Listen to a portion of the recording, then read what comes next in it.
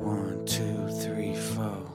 Oh, it's the Hake Report, the Hake Report, la la la. Oh, it's the Hake Report, the Hake Report, la la la. Hey guys! Oh, it's the Hake Report, the Hake Report, la la la. Oh, it's the Hake Report, the Hake Report, la la la. So, good morning, guys. This is Thursday, January 30th, 2020. And it is live in the 9 a.m. hour of Jesse Lee Peterson's streams on YouTube, DLive, not Facebook, Periscope, and Mixer.com/JLP Talk. And I believe that we neglected to open the treasure chest on DLive. So DLive crew, get ready. I'm opening it now. So by the time you hear that, you should be seeing me click it. Or you should see it opening. Thank you. Very nice. I have to make that happen because the DLive crew is very faithful and supportive and appreciate it. So support Jesse Lee Peterson on DLive. And remember to check out the 2009 Sunday service, which was, the precursor to Church with Jesse Lee Peterson. It came out last night on Bond Rebuilding the Man YouTube channel. All right, guys, make sure you're subscribed to Bond Rebuilding the Man YouTube channel. It's excellent. And we have a parallel channel on lbry.tv. Follow all three of Jesse's channels and the Hake Report there. I have a guest with me that I'm honored to have. His name is Saagar Enjeti. Am I pronouncing your name right? Okay, right. cool. Thank you for doing that. Nice. Host of the Hill TV show Rising with Crystal and Saagar. And that's Crystal Ball, who, by the way, I think she used to be with MSNBC or CNN, one of those major. MSNBC. Okay. And she moderated, by the way, a Politicon debate with Jesse Lee Peterson on immigration. And Jesse was like the lone conservative amongst a bunch of ACLU, a former illegal who became all kinds of people. It's very interesting. 2017, Right, check it out. You can find information on their show and an upcoming book that they're coming out with on rising.substack.com. Saagar Enjeti is co-author, along with Crystal Ball, nice lady, of the upcoming book, The Populist's Guide to 2020. A New Right and New Left Are Rising, and that's out February 8th. About a week from now. It's out on Ryan Grimm's Strong Arm Press. He co-founded that publisher. By the way, speaking of Ryan Grimm, just a little side note, check out Jesse Lee Peterson's interview with the Young Turks' Ryan Grimm, also on Library, which took place last April. He got the chicken song. But it was interesting. So, Saagar, you're a media fellow at the Hudson Institute, where you also co-host the Realignment podcast. That's right. And you're also a fellow at Steamboat Institute. And that is, explain to us what those mean to be a fellow at those institutes. Well, these are just a media fellowship at Hudson. All it is that's where I co-host my podcast. So my podcast is much more policy focused. What I do on Rising, what we talk about in the book, that's a lot of day-to-day stuff, right? Polls, who's up, who's down. It's a policy news analysis show.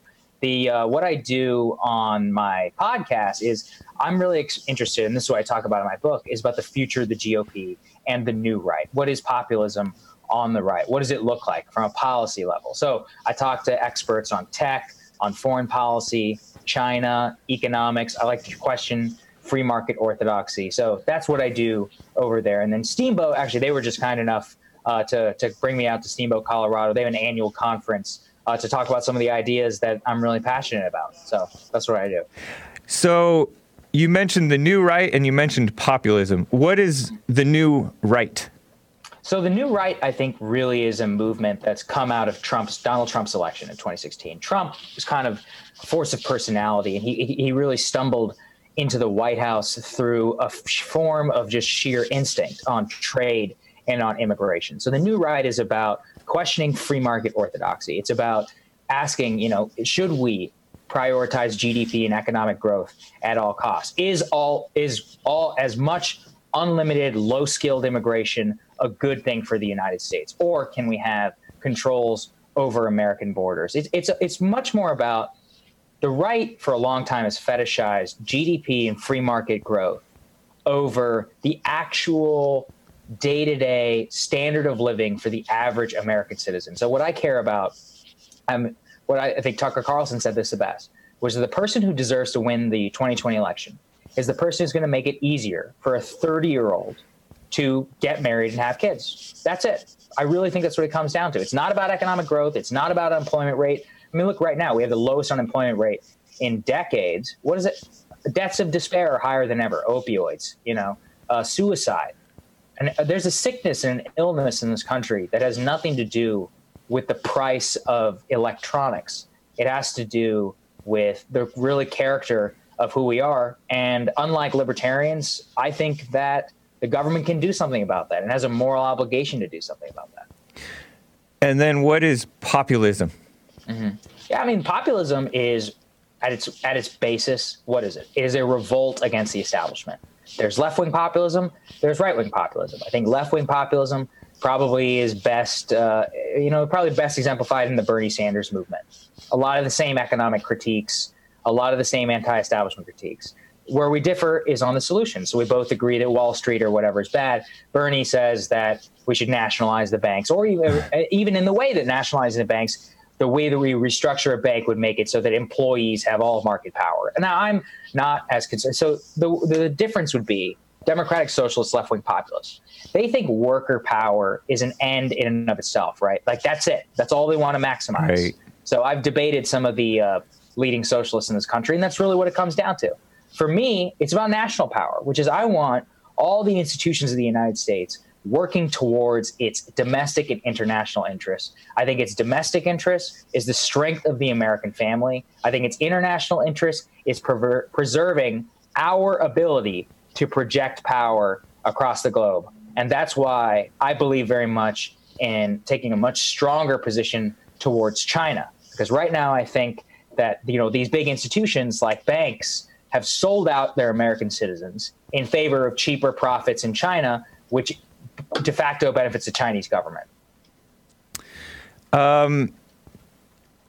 When I think of the new right, I think of Mike Cernovich. Seems like a good guy.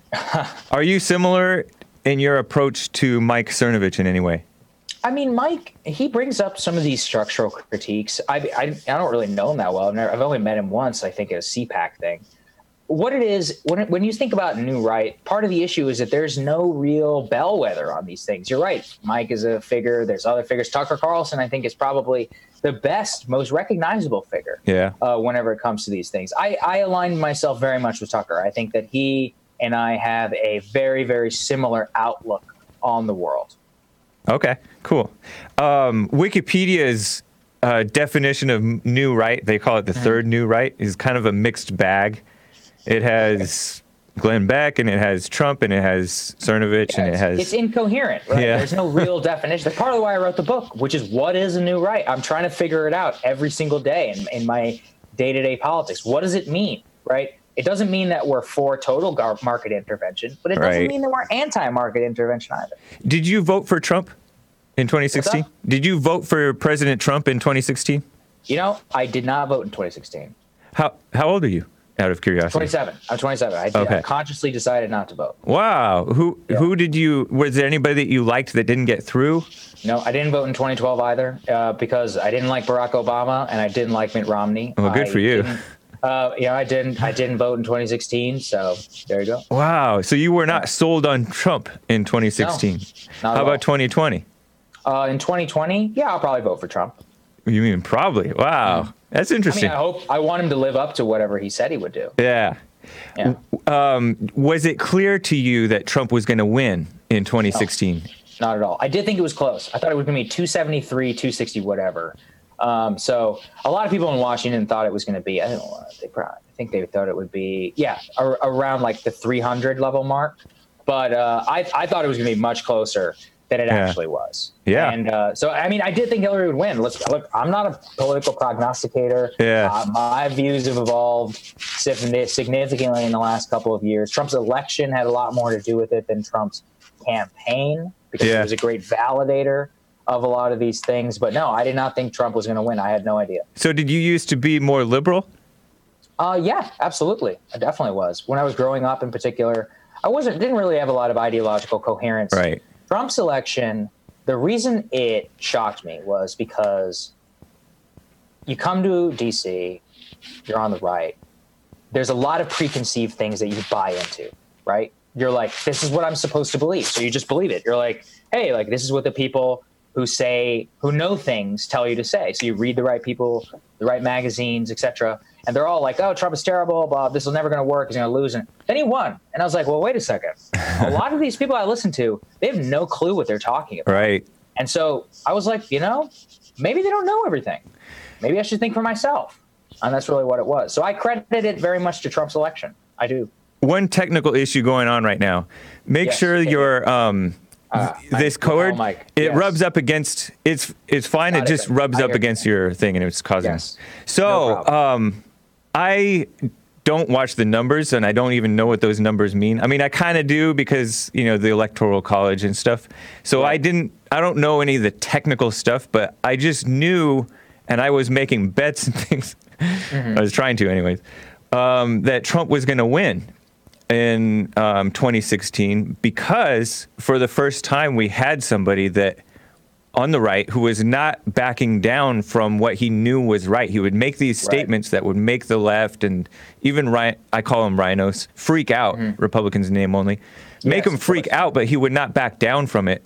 And that was so refreshing. I knew that if we could get somebody to do that, that would be a winner. And on top of that, when I saw him the first time on the Republican debate stage with those 16 others, or however many, I think there was 17 total, he just stood out as just a normal person, whereas everybody else, including guys that I was a fan of, including like Ted Cruz, just seemed like these phony politicians who just had to be acting on a stage. But he was just real, and he just stood like a man among boys. Yeah, I understand that. I get the appeal. And, I credit my initial not understanding of it, of being here. I bought into the wrong thing. I really do. I mean, Washington is a bubble, man. You live here long enough. I can believe that, definitely. You rode the right people and all of that. It's just like, it's important to understand. I want everybody to know that people here don't really know what's going on. Yeah. And I'm kind of one of the first to admit that I was, totally wrong. I didn't know what the hell I was talking about in 2016. And I listened to all the wrong people. And now I'm just trying to figure it out. And I think that maybe that's one of the reasons the book is doing well, or the show is doing well, is because we're out there just calling it like we see it, and just calling into account a lot of the same people who got 2016 wrong.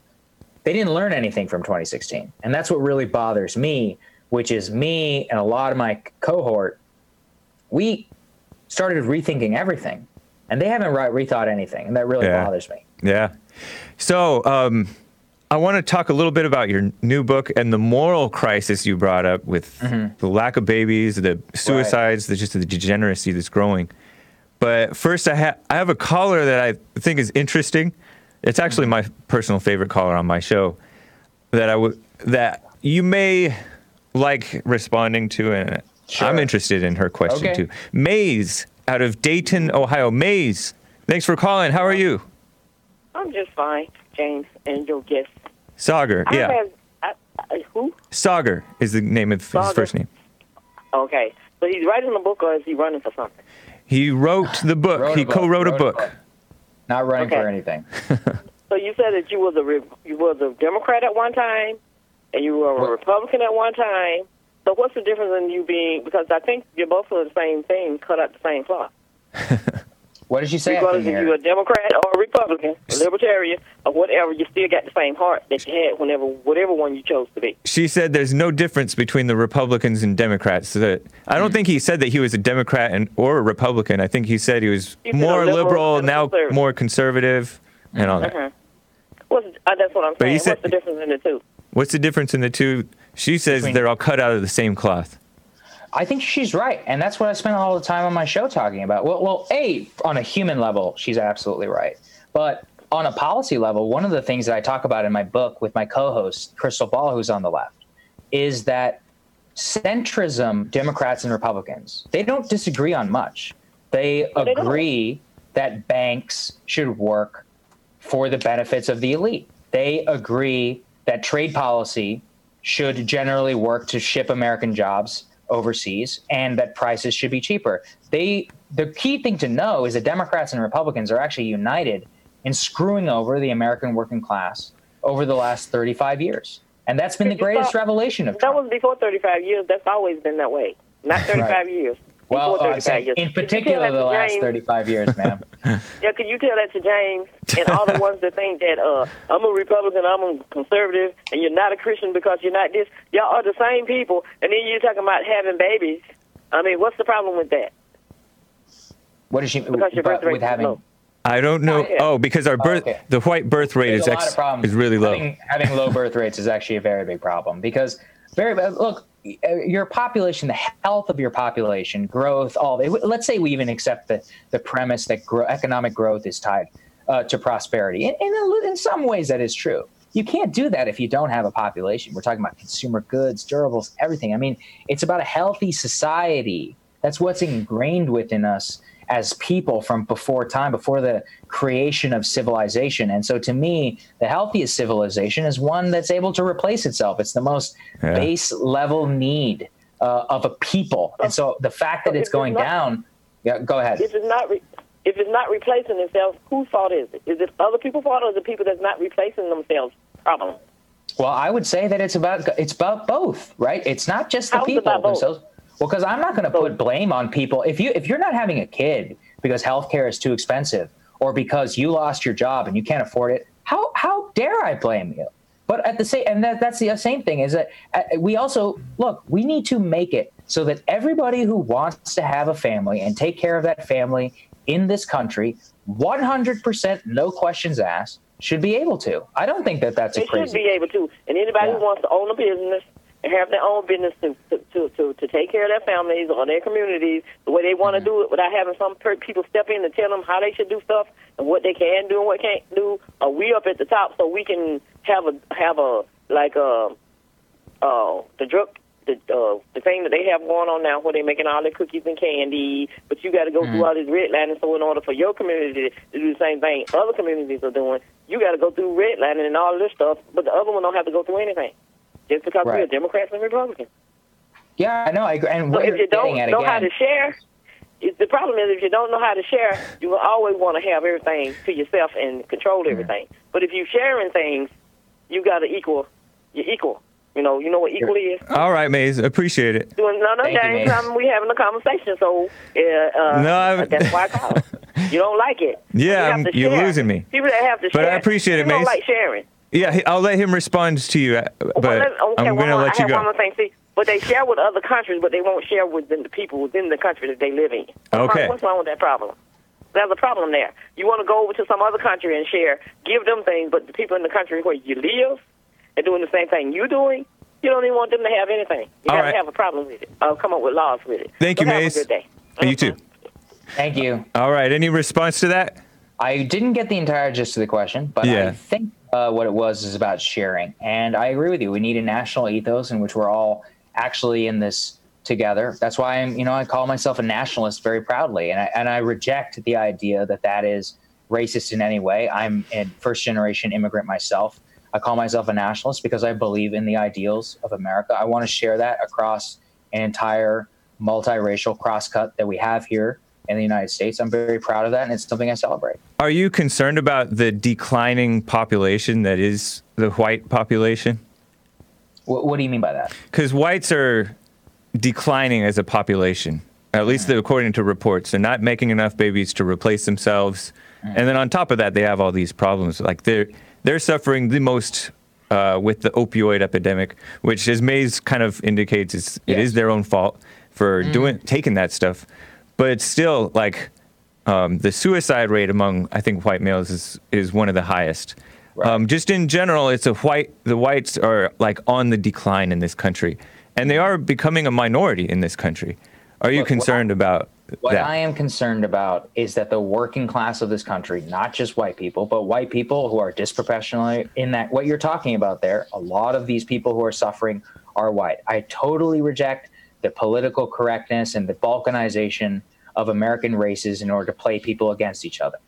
We live and have a class problem in this country. It affects white people, black people, Latino people. And if they're suffering on opioids or committing suicide, I'm with them 100%. That's what concerns me. It has nothing to do with race. It has racial implications in terms of who it affects. But in terms of our motivation, it has nothing to do with race. And it's very pernicious by some people to tar anybody who cares about the opioid crisis as somebody who just cares about it with white people.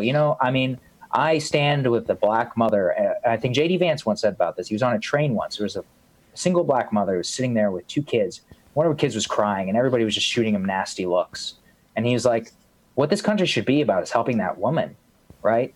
I mean, helping that woman with her kids, it should be about a shared collective understanding that that's what's the best of us. And so that's what I stand with. Do you agree that this focus by the left and some of the rhinos, actually it seems like many of the rhinos, on racism is part of that balkanization, that turning on whites, that just attacking people basically for being right, including Tucker Carlson and President Trump and everything? Right. Yeah. I mean, that's the most disgusting. This is what Tucker gets so right. The critical race theorists and their pairing with big finance. What is it all about? It's about keeping us all hating each other so that they can continue to rob us and send our jobs to China and buy Chinese bonds on the stock market and get rich so that they can live their cosmopolitan lives in New York City. That's what it's all about. That's what the entire agenda is about. They don't want to see real class conflict or real class politics in this country because it comes at the very expense of their bottom line. And as a person, like I said, I'm, was born here to child of immigrants. I'm proud of my heritage. I'm proud to be an American. I'm an American through and through. I don't see color. I really don't. Did you remember when Congressman Steve King was censured by the Congress for defending Western civilization, and then he was, according to him, misquoted, and I believe him, in the New York Times is him shrugging off white supremacy and white nationalism, which I think those are boogeymen. They're like, people are scaremongering about whites being so evil. And then he said, why did I go to school learning about Western civilization and how great this country and other countries are, just to be taught that Western civilization is a dog whistle for white racism? I don't actually know the specifics of the Steve King thing. I know that there was some controversy around it. Look, I actually do think Steve has said some very problematic things over the years, and I don't think he's a very good representative of the new right. I'll put my cards out on the table. I do think he's used some racialized language with that in the past. And as an immigration restrictionist myself, who wants to see less immigration in this country, I don't think about it in cultural terms. What I think about it is in terms of economic terms, which is it's about depressing American wages. Now, to your point on Western civilization, I agree with you. The left has made it so that the term Western civilization is supposedly synonymous with white supremacy. And that is ludicrous. And I say that as somebody who, lives in a Western civilization. And frankly, my ancestors were once oppressed by colonialism. So I think I have some moral authority whenever it comes to this. What are there's good things, bad things about every civilization. I think on balance, Western civilization is probably the best that we have. And what's wrong with that? There's nothing racist in saying about that. Family formation, individualism, freedom. There are certain ideals which are pan-racial and pan-ethnic. That's okay. You want to call it West, you want to call it for pro-family, I don't care. What's an example of something that Steve King from, I forget what he's, Iowa. Iowa. Has said that's problematic to you? Well, I think he did. I mean, there was a report out that was put out by the Weekly Standard about talking about, I think he called it garbage or cockroaches, or he made a joke that I thought was racialized, and I don't like that type of language. But my issue is people are so over concerned with what people say as opposed to what they do, how they treat other people, what they're really about. I don't know much about King, but I know that he's generally like. I'm not saying the guy's a racist. I'm saying he said some problematic things. I give people the benefit of the doubt. Okay, like listen, I would sit down with Steve King and I'd ask him. I'd interview him about this. No question. My thing with this problematic word is that is a DC kind of a word. That you know what I mean? Sure. That's that bubble thing where that's what the Democrats, and they're sucking the rhinos and more. They're trying to suck more and more conservatives into this over concern about what people say as opposed to what they really are, what they mean. Because I don't know what he said about the cockroaches thing, but I just don't buy any of that type of. Look, scaremongering you about are it. right to be skeptical of when people try and tag somebody racist. And once again, I'm not saying he's racist. I said I've seen reports about things that he said that I don't agree with. I don't want to associate myself with him for that reason because I think he has bad judgment as well. Here's the other thing. When you're on the right, you have to understand they're gunning for you. Everything I say over here, there's going to be some Antifa loser who goes through this and tries to parse through and cancel me. And look, like, it is on me to choose my words carefully. I don't like living in a politically correct society. Right. And I test it whenever I can. And in some cases, I don't. Okay? That's why I really like Trump and others in that, I mean, he already established himself, so he was impervious because you couldn't hurt him financially. I mean, even if you hurt him financially, he was still okay. But he just speaks his mind anyways. It's like the old school American way where you just plow on through. If you look at those people on the left who are, I consider really disgusting people, Al Sharpton and some of these Black Lives Matter radicals who have, well, I don't know, they've kind of fallen by the wayside thanks to Trump not giving them play. But Al Sharpton has stayed on top, and Maxine Waters, another, in my opinion, totally disgusting person, but she's stayed on top, and a lot of these liberals have, Pelosi, by being shameless. And I think that that's a value, that shamelessness or confidence is a real value. Politically, you're correct. But here's the thing. There's a new book out by Michael Lind. I encourage all of your viewers to go watch it. It's called New Class War. In it, what he talks about is we need to have a class settlement. At the end of the day, listen, the left, they drive me crazy. They're trying to cancel me. They'd love to destroy me. Yeah. But you know what? We got to live in the same country, man. And at the end of the day, what I want is a class settlement along class lines in order to quash some of this racial hatred, this class hatred, and bring everything down. And that's really what animates my politics. Your new book, was plugged by Andrew Yang, Tucker Carlson, Tulsi Gabbard, Nina Turner. She's the Black campaign co-chair of the Bernie campaign. Kyle Kulinski of Secular Talk. Mostly a bunch of liberals, but you also have Tucker in there. That's nice. And you used to work for the Daily Caller. I don't know if Tucker was involved anymore at that point. He hired me, actually. Oh, nice. Yeah. So I just noticed that it's mostly like liberals, though. I mean, those are more of the, like, they get a little bit of respect from the right because they are more independent-minded as far as those guys go. Kyle Kulinski, Yang, Tulsi. Yeah. What do you say? I mean, you can say whatever you want. I'm an anti-establishment guy. I actually don't discriminate. I like Andrew Yang. I like Tulsi Gabbard. Do I agree with him on everything? No. I call him out all the time. I fight with Yang people about marijuana all day on the internet. And Tulsi Gabbard people about, I'm totally against the Iraq and Afghanistan, endless wars. Yeah. So I align myself with anybody. Tucker's on there. He most accurately represents my views. Bernie's on there. Most accurately represents Crystal's views. I think Kyle, we share a lot of common ground in our criticism of the financial system. So look, people like to call me whatever. I really could care less. Like, I'm out here trying. I have a mission. I think it's pretty clear.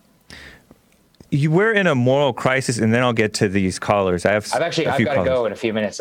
Okay, let me try to get to some callers then. Just in 1 minute, yeah. Okay, well, we're in this moral crisis.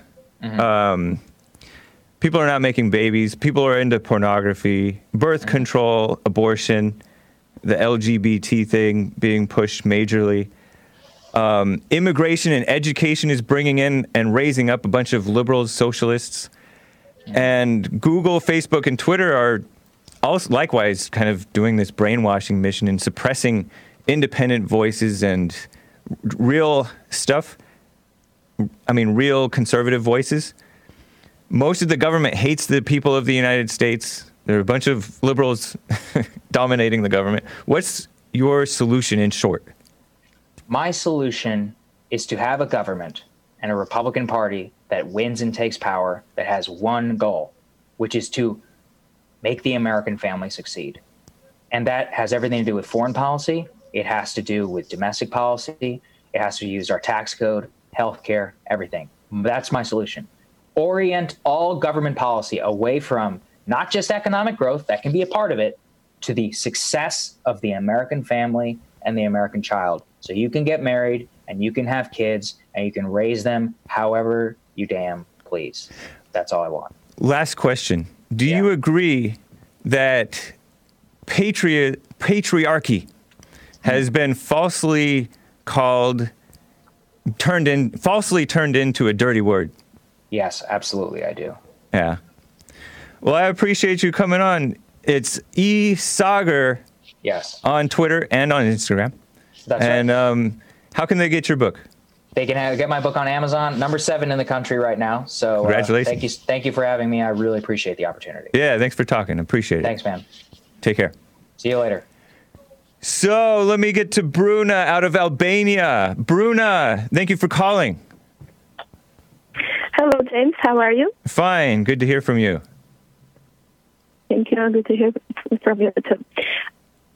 I wanted to comment on, I think it's no longer there.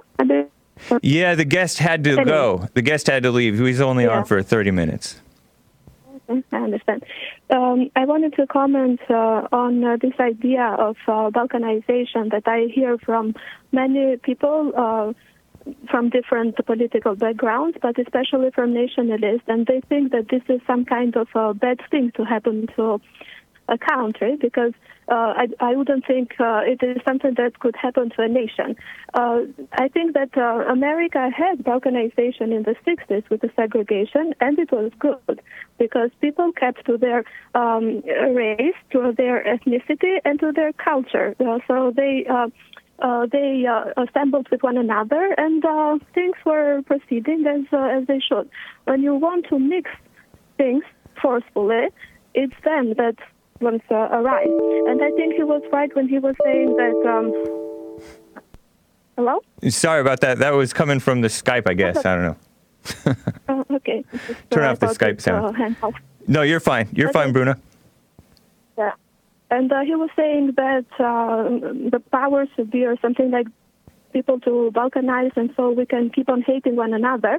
And being from the Balkans myself, that was the case, for example, when we were occupied by Turkey, the entire region, and they did a great job to make the people here, the nations, hate one another, which was not so much the case before, because of course we had wars and things like that, but it was normal in that historical context.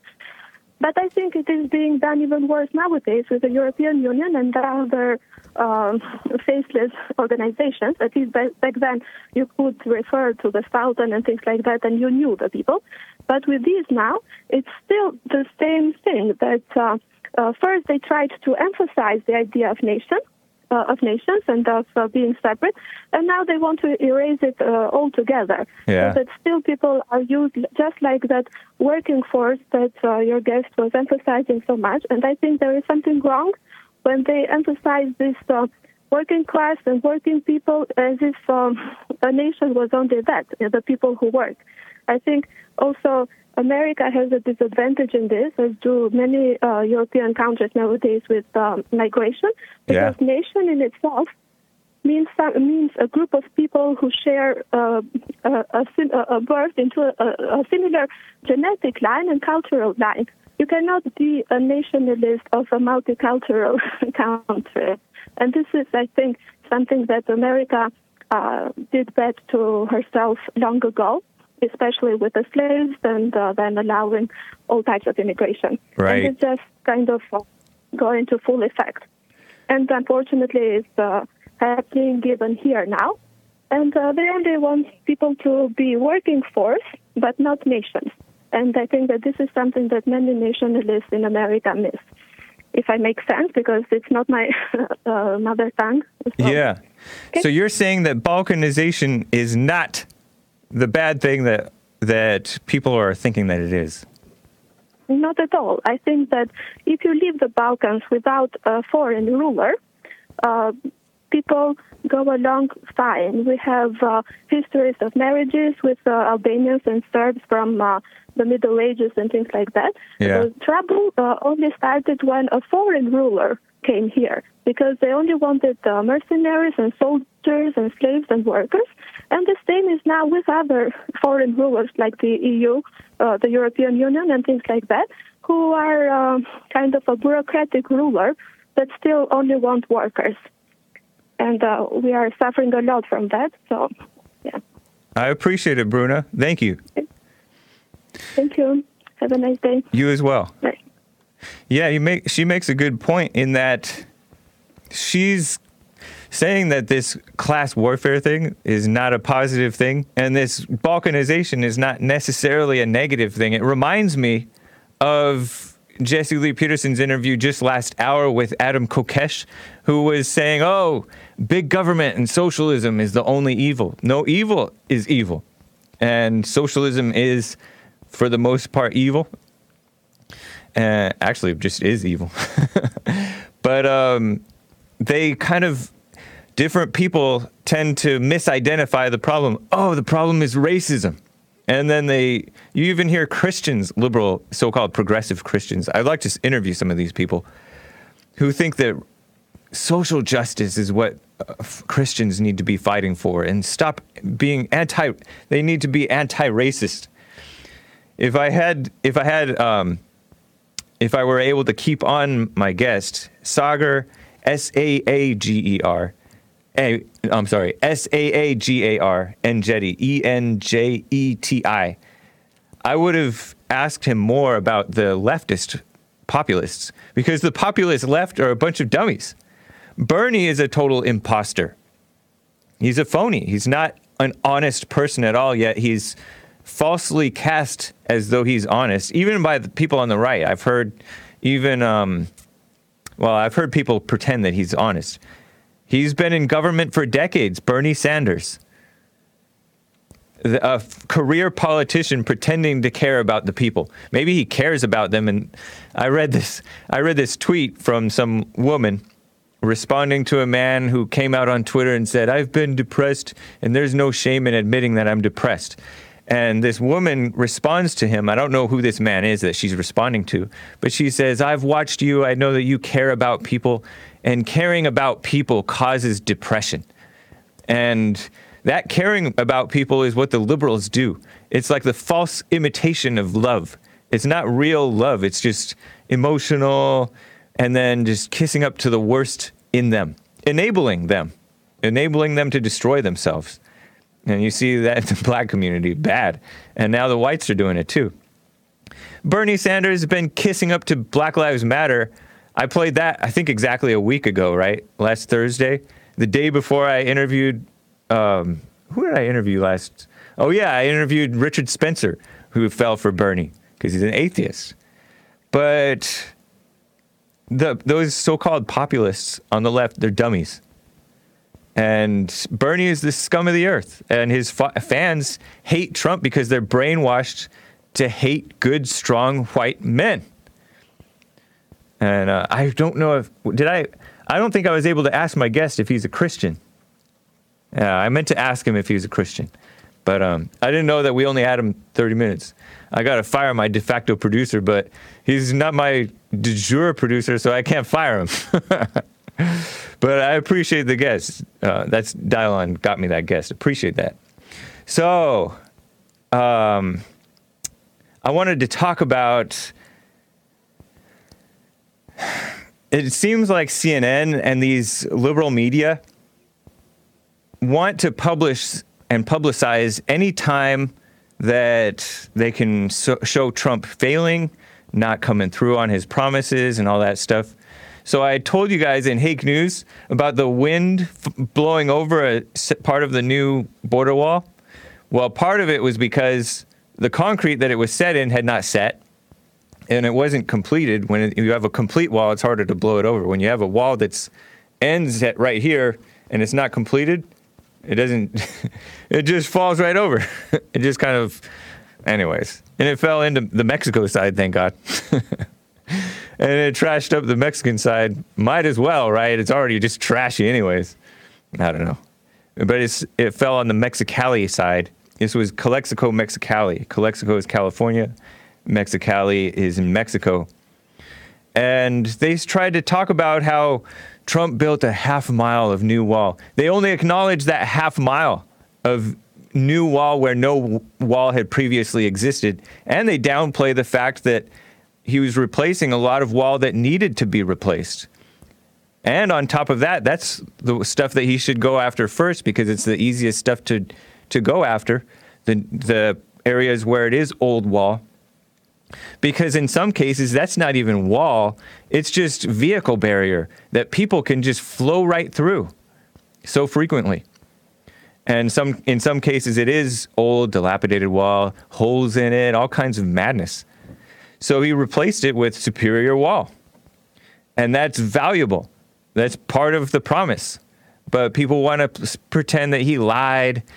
And, you know, I mentioned this alt-right guy, Mike Enoch, who the next day on a Thursday, the court, I don't know if it was the Supreme Court, but a court decided, I think it was one of the appeals courts, three judge panel. Two of them conservatives, one an Obama judge. The Obama judge was not for it. But the two more conservative judges, meaning sane, legal, lawful judges, said, okay, you can start building your wall. You can use that. I don't know if it was the emergency funds or what, but a couple of weeks ago this passed. And then the very next day, Mike Enoch uses that to say, it passed and Trump is still not doing anything. Politicians lie. And to me, that was shocking to hear Mike Enoch lie like that, because that's a lie. That's like overly willing to call Trump a liar. And so I'm just warning you guys that there's going to be overzealous people on the so-called right, and there's going to be the liberal media, of course, and the people in the government that you just can't trust. You can't trust them to tell you the truth about what's really happening. Trump's been pretty solid. He's been pushing this. Anyways, let me get... I have an interesting call for you, and then I'll get to a little bit more of this stuff. Russ, out of Hampton, Virginia. Oh, by the way, let me... Hold on, Russ. I'm getting feedback. Check on Russ for me, please. Screener. I opened the treasure chest at the beginning of the show, so I want to congratulate Take Care Business Bear, Sean Breed, Mandy714, Shaggy Boy, and Dark Side of the Bear. Thank you, too, to Dark Side of the Bear for being faithful in sending the Super Chats screenshots to me so that I can make sure that we get them. Because sometimes I miss them. So, let me get back to Russ. Russ! I'm hearing feedback on my voice. This is horrible. All right. Hang on, Russ.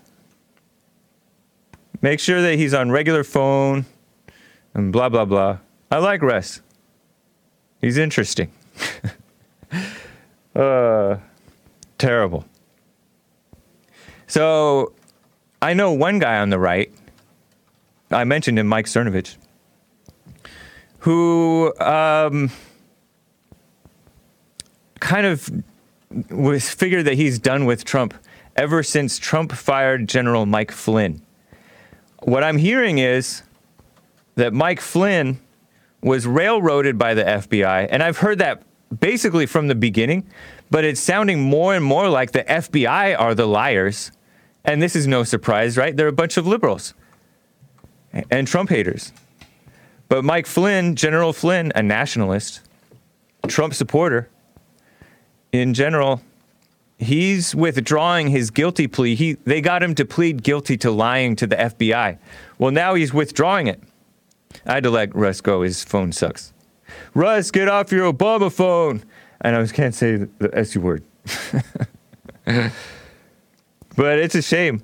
Mike Flynn, just weeks ago, the DOJ was trying to press its luck It was saying the FBI was trying to get him 6 months in jail, prison. Well, now they're backpedaling and they're going back to doing, we'll just take probation. But they don't want to do anything less than probation. But from what I understand, it's so complicated and it's confusing.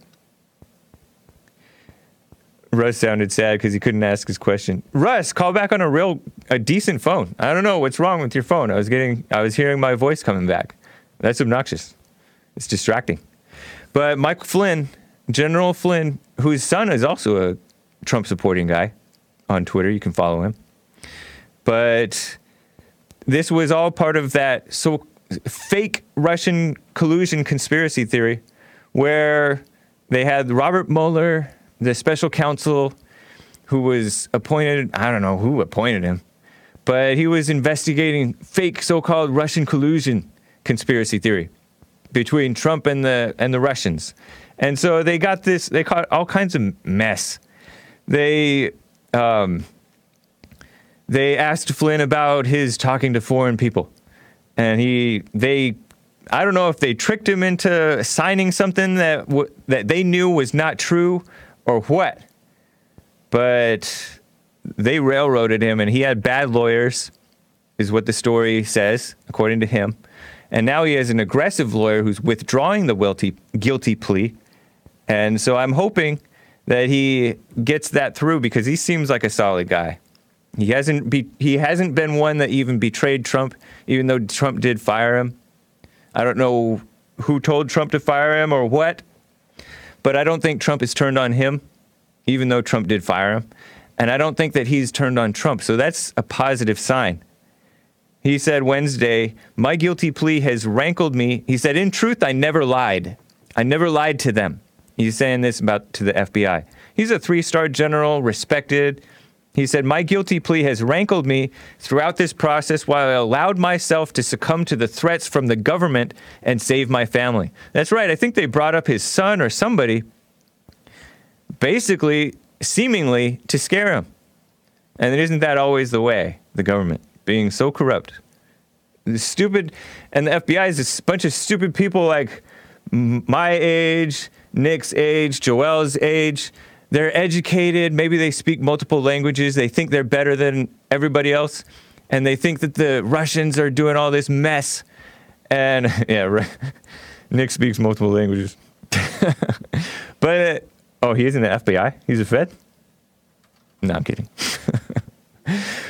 Nick is better. Okay. But the FBI and the people in the deep state, you can't fire them, and then you have these people that Trump foolishly brought in, like Bolton, and they keep these establishment-friendly people that are sympathetic to Ukraine or Russia or whatever, and they're sympathetic to Hillary Clinton. 90% of government employees' donations, in some cases 98%, in some cases 85%, in some cases 95%, depending on the different bureaucracy, including of the Defense Department, they support Hillary. They supported Hillary. I saw this it was shared by Bill Lockwood, who comes on Jesse's show. He quoted it from The Hill. And The Hill is no conservative source either. But it showed that the government is anti-America. Believe it or not. They might care about America, but we talked about what care gets you. Anyways, let's see, what else did he say? He took aim at the outrageous FBI conduct. He had no reason to lie about communications with the Russian ambassador, etc. And the Bureau had listened in on his calls with the Russian ambassador and cleared him of criminal wrongdoing. And by the way, last week it came out that former Trump campaign staffer Carter Page, whose name has come up a bunch of times, he was the excuse that the FBI, I think, or the DOJ anyway, used to spy on Trump, on the Trump campaign. They used the FISA courts, Foreign Intelligence Surveillance Act, and then I'll get to calls, to spy on him. Well, their warrant lacked probable cause, they admitted. The DOJ admitted in a declassified statement. So you have them wanting 6 months in prison for Flynn for supposedly lying to the FBI, which he didn't do, according to him. And then how much jail does the DOJ get for lying in order to spy on Trump? Trump was right. The Obama spied on him. And the Obama lovers, a stupid deep state, which is a bunch of dummies. So, anyways, let me get to Morty out of Kansas City, Missouri, I think? Morty. Yes, sir. First time caller. Thanks for calling. Yes, it's awesome to talk to you. I always talk about how white you are. Thank you. In the chat. Nice. But yeah, I was just wondering what you thought about that Virginia thing. The rally, the gun rally. Yeah. I didn't really pay close attention to it. I know that a lot of people were scared about it. I knew that Antifa there was a pro-gun wing of Antifa that was supposed to be there that I read about. And I knew that pro-Second Amendment people were going. I knew that Richard Spencer decided not to go. And they arrested the FBI or somebody, arrested a couple of people that were supposed to be white radicals. And I don't know if they were or what they were. I think Asmodor may have covered that on his show, by the way. But it was just basically scaremongering, and it had some people scared and concerned about this kind of something bad happening that would lead to like a Civil War-esque or a step towards Civil War. I didn't really see it that way. I didn't pay close attention, but I don't really think much about it. It sounded like it was generally positive and peaceful, which is like a typical any right-wing rally, and as long as Antifa doesn't show up. The Tea Party was always very self-policing and very peaceful. And then anytime you see the militia, they're very self-policing and peaceful. Nothing crazy happens around the militia, except one time when, with that Bundy Rancher supporter got himself killed. I say he got himself killed, Lavoy Finicum. Yes. But the government there's no recourse against the government when they do that stuff too. Maybe it was wrongly killed, but anyways. Yes. And the other thing I was going to ask you is, what do you think about KFC coleslaw? Do you like it? I do not like coleslaw in general. I'm not familiar with KFC's coleslaw. I like KFC, Kentucky Fried Chicken. I don't eat it a lot. KFC extra crispy? I don't know. I'm not that familiar. I don't eat KFC that much. Call me white. Okay. I'm very white, but I guess I'm not that white that I like KFC that much. I like it. I'll eat it, and it's good when I have it. But I eat Pollo Loco. I guess I'm a traitor cuck. And I don't even like Pollo Loco that much. But anyways, it seems fresh. You, man. I'm not going to tie up the phone. I just wanted to ask you what you thought about all that. What'd you think of the rally? How about? I thought that it was overly that they blew it out of proportion because they were trying to turn it into something that never happened. Yeah. And I was hoping that, I think the Proud Boys were there, and there were some others, but I was hoping that I was hoping it wouldn't end up like what they were saying it was going to end up with the Antifa and all of that, because they were making it sound like it was going to end up being a war. Right. And so I was actually happy about the outcome and how it was peaceful and how the right wingers were, cleaning up the sidewalks and picking up the trash and all that kind of stuff, Yeah, definitely. Yeah. Well, I appreciate it, Morty. Nice hearing from you. Where did the KFC question come from, if you don't mind my asking? Well, I love KFC. Okay. And they know me in the chat. I love KFC, and I don't know if you follow the chat, but a little. I'm always talking about that. So all right.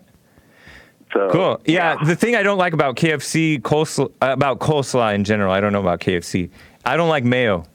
Is it mayo that they put in it or sour cream? I don't like mayo. I don't like sour cream. I don't like any of that stuff.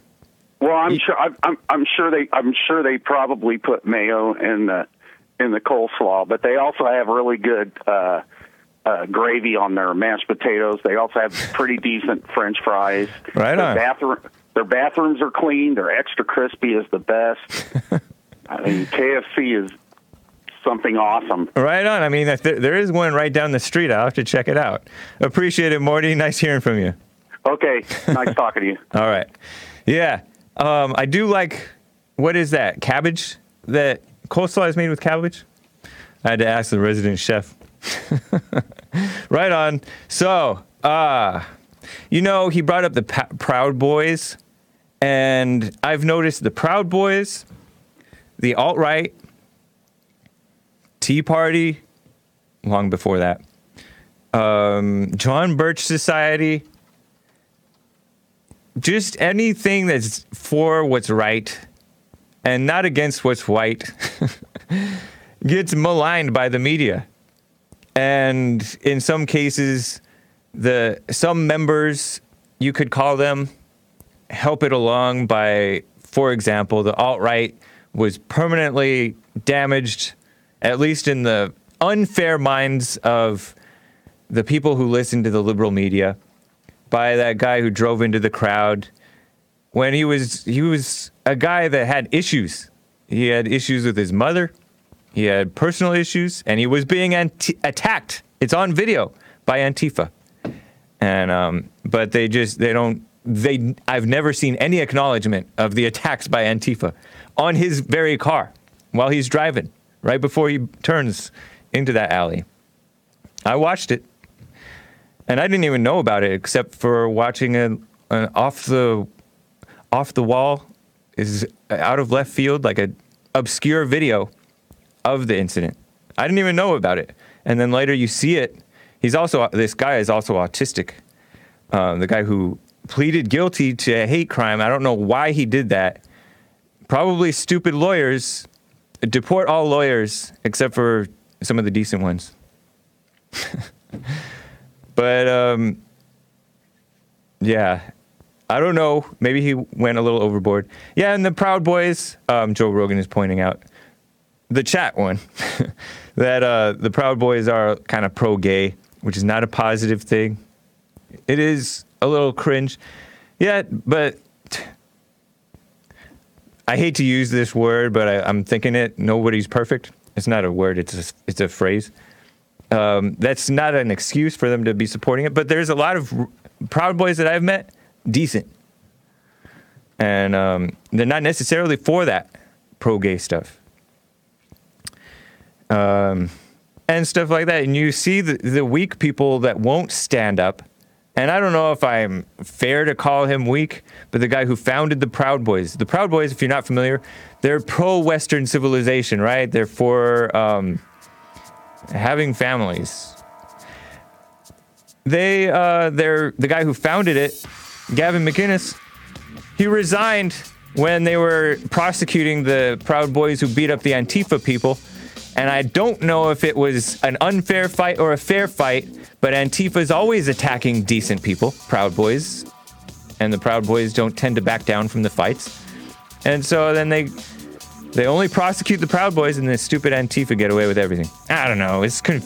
Shouldn't be complaining about it. It's the way that the ball bounces. The world is unjust. But I don't think that we should be backing down and, like my guess, I think that that's brainwashing his criticism of Steve King. I'd like to hear Steve King on the Jesse Lee Peterson show again. He's been on, I think, before. Anyways, guys, we'll see you tomorrow is Get It Off Your Chest Friday. And Trump rally tonight in Des Moines, Iowa. Make sure you check out the Sunday service from 2009 that took place. It was excellent. And we'll see you tomorrow. TheHakeReport.com, TheHakeReport.com, JLPTalk.com for Jesse Lee Peterson stuff. And the Fallen State with the three of us tomorrow, right? That's cool. All right, guys. Take care.